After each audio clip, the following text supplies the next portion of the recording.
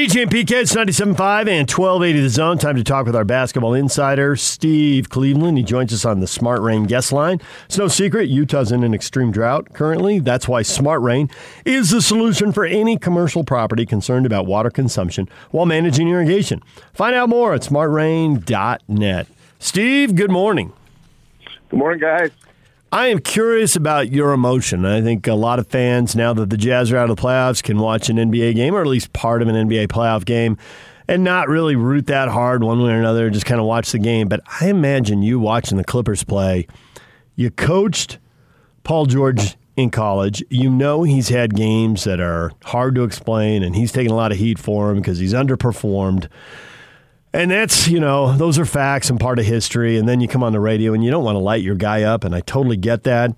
But what are you thinking when you turn on a game and it's an elimination game and they're on the road and he's just crushing it, playing one of his best games, shooting 75% from the floor and never blinking? I guess the best way to start this off would be to say that when you have a player that you're close to, it's kind of like having your kid play. I mean, it's kind of like I do not get nervous or anxious about watching games, regardless of who's playing. I mean, it just. But when it's an individual that you're connected to, it can be painful. And so when things don't go well, and I'm looking at this series and I'm thinking, okay, this could easily be Clippers up 3-1 without Kawhi Leonard. I mean, it's a couple of missed free throws, it's a turnover here, and obviously Paul's going to be involved in the mix no matter what, because he's logging, 43, 44, 45 minutes a game. And so when you play those kinds of minutes, you're more prone to make mistakes, and he's made some mistakes. But last night, I was driving from Clovis, California to Vegas. I'm on my way to Utah to go see my family. It was one of my sons in Provo. And, I mean, I'm a nervous wreck listening to the thing on the radio. So it was fun because we got to the hotel and I got to actually see the last quarter and a half in person. But you know what? I was so happy for him. And, I will tell you this, the fatigue factor for him, when he's made his biggest blunders and made mistakes and struggled, I really believe part of it is, and everybody's going to have a different opinion, but, man, he looks gassed. And he's tired, and as they all are, because they're playing 5, 6, 7 guys a game. They're not playing a lot. They're not playing many guys because they don't have them. But last night, man, I felt so good. I mean, I felt like one of my children did real well in a choir. They were in the choir, or they were in a play, or they were in a ball game. I mean, it was good, and I slept better last night, knowing that that was a huge win. I mean, there was no one on the planet that thought the Clippers were going to win. I mean, there's no one, unless it was related. Somebody was related to a player. It wasn't happening. And so that was a huge win, but there's a lot more basketball still to be played. I would hope they would go back home and play just like this and then make that 7th game pretty special. Who knows? I mean, the Suns, Chris Paul did not play well yesterday. I think the mask and all the issues with the nose it's not been easy on excuse me, on what's happening with them, but with Booker. But I'm hopeful that it'll go 7 games, and then we'll see what happens. So it's been fun to watch. Do you think anything has clicked with Paul George? I think because for me, shots are going in, but he's always been a premier player, so I'm not sure beyond shots going in that there's anything different. But from what you know of him and what you've seen, do you think otherwise? So first of all, he's a really, really good defender. And nobody hardly ever talks about that. And his length, and he's a great defender in college. I mean, he became a better defender just through strength and conditioning, and even when in college when he wasn't a great shooter. But, I think that I know the young man pretty well. And he is a very kind, he's a great teammate. Guy, he gets along well with his teammates. And there's no one in the world. I mean, I would like to say, well, they don't care about that. They're not watching that. But you and I know that social media and all of those things going on, that these guys are so connected to it, and I'm hopeful. I don't have the access to him right now, but I would just say, please do not listen to talk radio. Please do not get on the internet. Just focus in on yourself and be the best version of who you can be. And I mean, guys are going to make mistakes. I mean, the two plays before he missed those 2 free throws were big time baskets to put him in a position to win the game. But and I get it. Everybody's going to focus on what happened at the end. You missed the free throws, and there you are. And you got to make those in those kind of situations if you want to be one of the elites. And I do consider him to be one of the top 20 players in the NBA. I mean, he's demonstrated that over a long period of time, 9 or 10 years. But he's had some hiccups. I understand it. Tough on him. Tough on his old coach. But I'm proud of what he does, who he is, and couldn't have been happier last night with how he played. It just took over the game because he didn't play well in the first half. I mean, I was listening to it on the radio, and it seemed like he was deferring. He didn't want to, jump into it. And I'm sitting there thinking to myself, he's turning the ball over. He's deferring to other guys. He has to do it. He can't be afraid to fail here, or they'll have no chance of winning. And certainly, you think about that game and how that thing started, and they jumped out to a quick lead, and the Clippers were in a situation where they were going inside, and I mean they were playing well, and I kept waiting for them to just kind of tide to turn, and eventually the Suns would take over, the fans would take over, but it never happened. I mean, they took a short lead, I think, in the second half by a point or two, but wow. And Tyronn Lue, I mean, he has pushed all the right buttons. I mean, whether they're in a zone, whether they're in man-to-man, whatever they're doing, if people wondered if this guy could coach, I mean, I think a lot of people thought, well, he had LeBron James, he had Kyrie Irving, he had guys that didn't require great coaching to win an NBA championship. But I think he's done an amazing job coaching right now and made all the adjustments. And to go in there and win, it's not an easy place to win. It's a loud place, and so I think Tyronn Lue is to be given a lot of credit as well. Steve Cleveland joining us here on 97.5 and 1280 The Zone. As impressive as the Game 5 win was, is it something they can replicate in Game 6 or 7? They had 3 guys really score it well, and they don't have that many options because they have so many guys out injured. So it's still the Suns, isn't it? Yeah. I mean, I think the Suns are still in the position to win this thing. When you think about, the Clippers at home the first time, and the game is that second game when it was 84-80, and the Clippers go 5 for 31 at home. You would think at home they would play better, but Morris was special, and Cousins. They got 15 points out of Cousins in very few minutes, and I think the zone was ingenious. I think playing Cousins inside and attacking, especially backup guys that when the big fella wasn't inside there for Phoenix, those were big baskets. And Reggie Jackson doesn't seem to be afraid of anything, and really, when you think about it. He had a huge second half as well, made big baskets.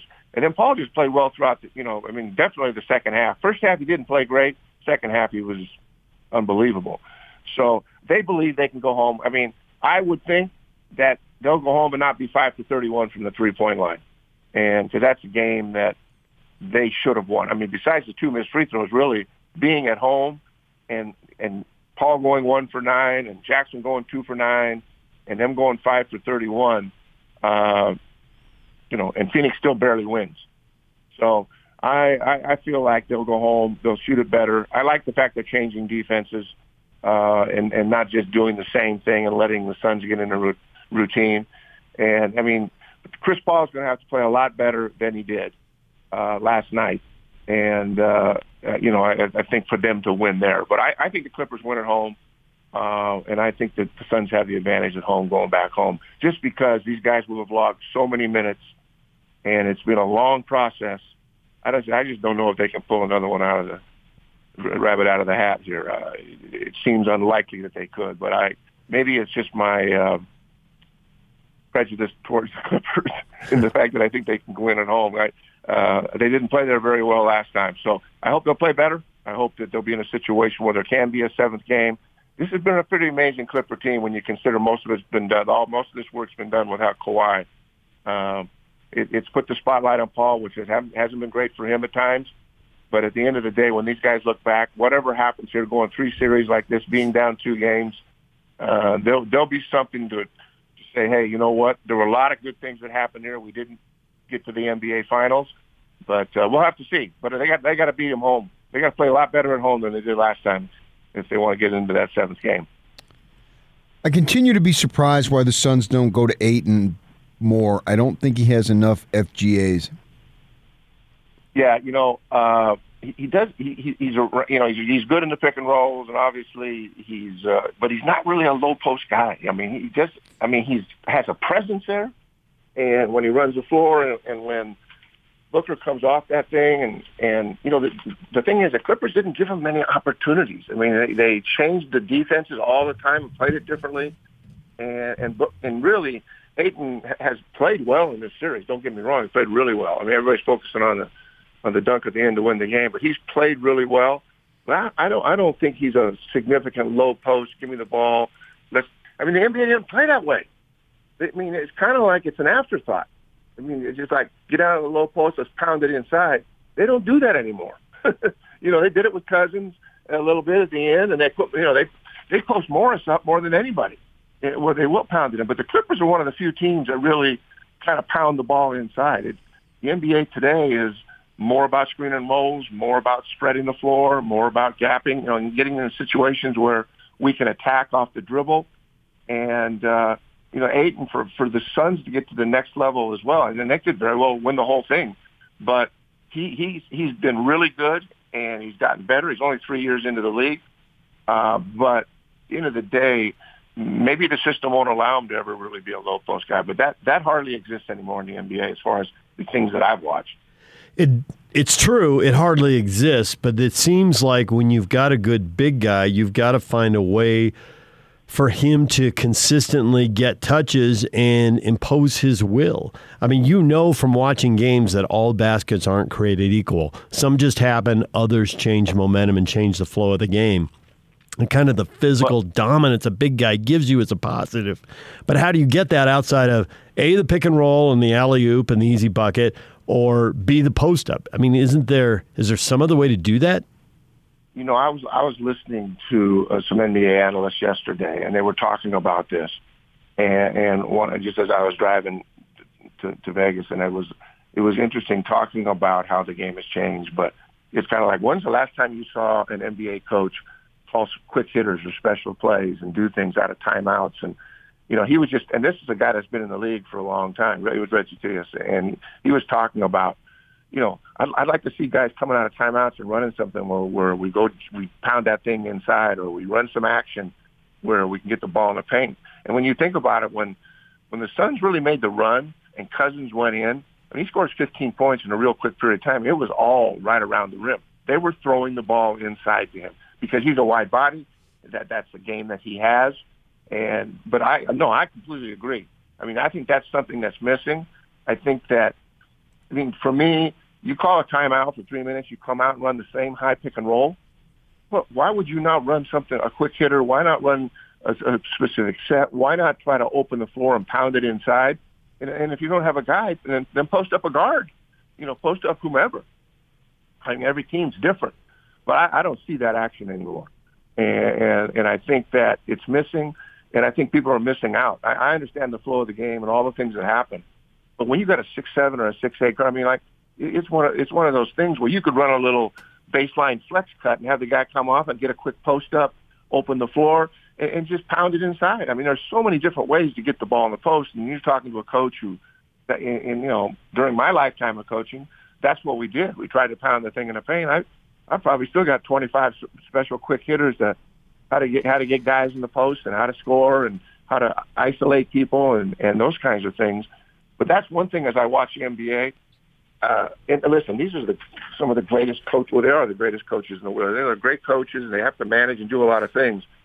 But I don't see a lot of things happening coming out of timeout sometimes where I'm expecting them to run something and some action to get the ball to a specific guy, to get to the free throw line, to stop the bleeding when they've gone 6 possessions in a row and they haven't scored. I don't see that a lot in the NBA. I just don't. And hey, listen, I mean, I have absolute respect for those guys and those coaches, but I think that's an element that's missing. And I think there is a place for throwing the ball in the post. And it doesn't have, if your post guy is skinny and, not strong enough, then find a 2-guard, find a 3-man, find that isolation, and go from there. So, yeah, I completely agree that Ayton could be a dominant player inside. You think about the summer, just working on low post stuff and figuring out 3 or 4 or 5 sets they're going to run during the course of the game. Work on that all summer so he comes in with confidence, and he feels stronger and better about that. Developing him. I mean, he's a great player, and he's playing good. And for a guy that's only been in the league 3 years, and I think he's really responded to Chris Paul and the coaching staff. But I think there's a next level for him if he can learn how to score in a block. What do you think is going to happen with Danny Ainge? Man, the very first moment I heard, and I know that Ryan and Danny are good friends, and I know that they both have great respect for each other. I know nothing about that, but I will be shocked if Danny Ainge is not part of that. And I know that he's in Utah a lot, and I know that at one point in time, I know, and it would make sense too because they have family out here, and that they'd have a place out here because they have children out here and they have grandkids out here. But I think his role will be different, but I think that, to me, it just seems from the outside looking in that he's going to be a part of that program. But I have no insight. You all have way more inside information than I do, but it makes sense, especially because there is a really, really strong relationship between Ryan and Danny. It feels like everybody who has any connection to BYU, including parking services, will tell you what you just said. Yep. I know. And parking services connected. I don't want to take any shots at parking services. I don't want more tickets. Well, I don't know. And you all, we've had a couple conversations about Dennis Lindsey and off the record, and I knew that there seemed to be things that maybe weren't right there, and that changes take place. Sometimes it's good. I happen to have a couple of experiences with Dennis when I had gotten back from Indiana when we served a mission out there. And I came by and wanted to talk to him. I was trying to figure out what I was going to do. And you know what? He was amazing with me. I mean, he didn't even take a minute with me. We had dinner together, went to a game, and just shared with me insights. So whatever the positives and negatives, I mean, in fact, he made a mark there. I mean, obviously, he hired Quinn. I mean, that was a pretty good move. He was involved in Donovan and Gobert and them being there. So he did a lot of really good things. I realize there's personalities. I realize there's a lot of things going on behind the scenes that nobody knows anything about. But I will say this about Dennis with me. I mean, he treated me with great kindness. I had no idea who he was. And I spent a couple hours with him and he gave me some really good insights. So he's had I think he's been in the business 20 or 25 years. So I don't know what his next step is or what he's going to do, but it's just part of it. That's part of it. I mean, you make changes, and whether it's personality conflicts or whether it's a different vision, who knows what it is. Change happens all the time, not just in the NBA, everywhere in coaching. And so hats off to him for all the good things he did there. Steve, we appreciate the time. Thanks a lot. You too, guys. Maybe I'll come up and say hello. I'll be in town for about 7 or 8 days. We'll catch up. All right, that'd be good. Steve Cleveland, our basketball insider, join us here on 97.5 and 1280 The Zone. Jonathan Feigen, Houston Rockets writer for the Houston Chronicle. Changes in Houston. They're going to get back in the mix in the West, and how quickly. We'll talk with Jonathan coming up in about 15 minutes. Stay with us.